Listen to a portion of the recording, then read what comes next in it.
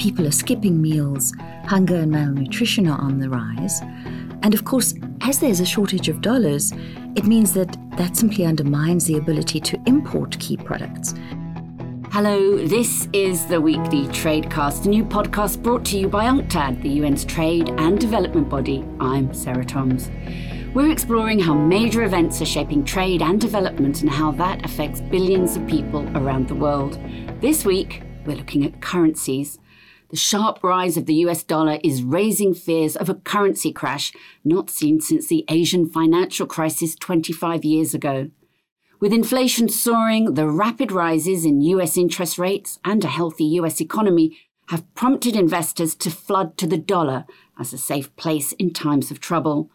As the dollar surges in value, other currencies are being pushed to weaker lows, not least in the UK, India, Egypt, and South Korea. Many developing countries are even worse off as they find it harder to borrow and struggle with mountains of debt that grew during the pandemic. With uncertainty running high, weaker currencies make imports even more expensive during the global cost of living crisis and raise the risk of investors pulling money from countries that need funding for development. Well, joining me now is Penelope Hawkins, Senior Economic Affairs Officer at UNCTAD's Debt and Development Finance branch. She's an economist and policy advisor who has worked in the public and private sectors. Penelope likes freshwater swimming and walking her dog. Well, welcome to the show again, Penelope. Thank you, Sarah. Great to be here.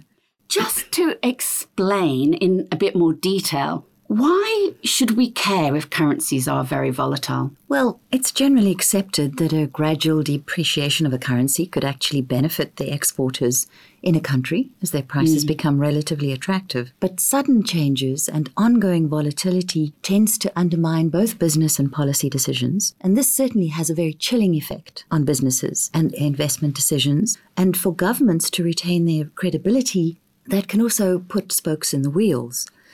Of course, in addition, if we're talking about a depreciation, then imported inputs become more and more expensive. Right. And that's important not only for essential inputs like fertilizer, but essential products like grain and food, for example. Now, what's happened with the Fed rises is that they have come on top of the economic overhangs from the COVID pandemic and the war in Ukraine. There have been outflows of emerging markets of an unprecedented value of $70 billion US.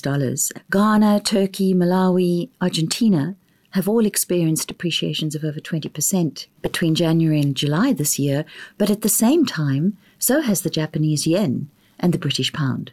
Now, why are countries, especially developing ones, not able to offset the impact, though, of the strong US dollar on their own currencies and economies?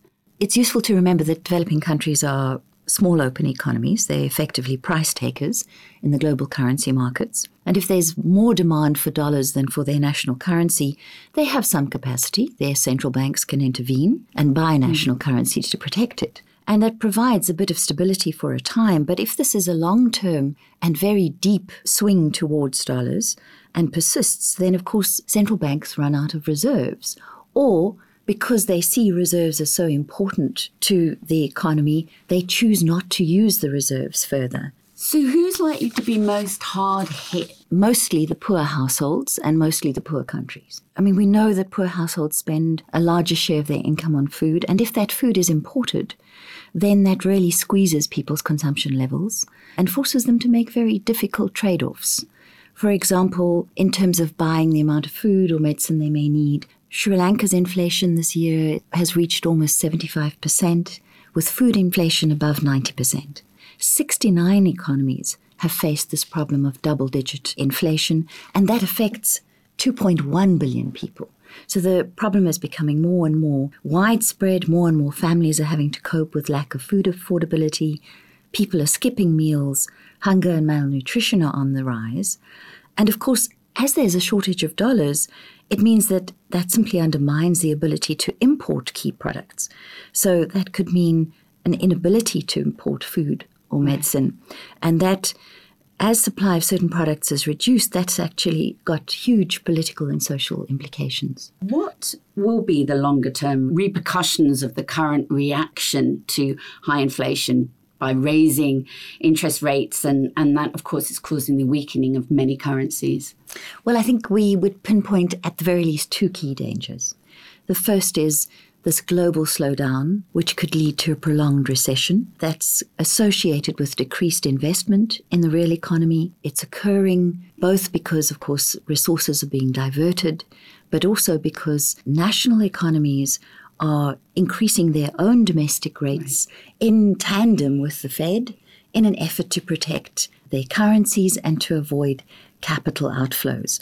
But of course, that makes investment decisions at danger and at risk. The second long-term effect, of course, is that it raises the average cost of borrowing. And that's particularly worrying for countries that are already in debt distress. Now, for some of these countries, they're already paying away a third of government revenues to service their debt. For example, in countries like Mozambique, Congo, and Ghana, they're already paying more in debt servicing that they are able to actually spend on health and education. Yeah. And of course, all of this very high borrowing cost is not only a problem for households in servicing their mortgages, but it becomes a huge problem for economies. How are they going to achieve the structural transformation and the sustainable development goals in this kind of environment? What could and should be done to address these issues, and what's the UN calling for?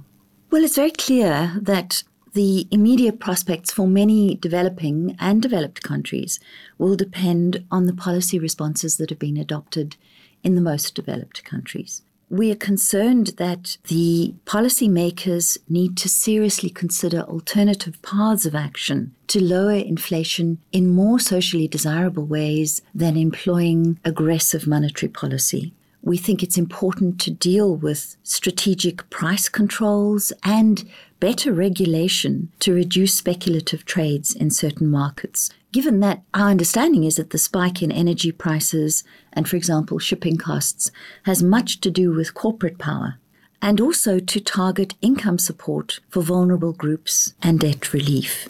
And we also think that it puts into sharp relief this need for reform of the international debt architecture, including a multilateral legal framework for debt restructuring to facilitate timely and orderly debt crisis resolution that involves all creditors, both those who are bilateral and multilateral, and of course those that are private as well as public. Thank you, Penelope Hawkins, for being this week's guest. Tune into the Weekly Tradecast next week and every week for more insights on the most pressing issues around the world of trade and development. There's even more on our website, UNCTAD.org. I'm Sarah Toms in Geneva. Goodbye for now.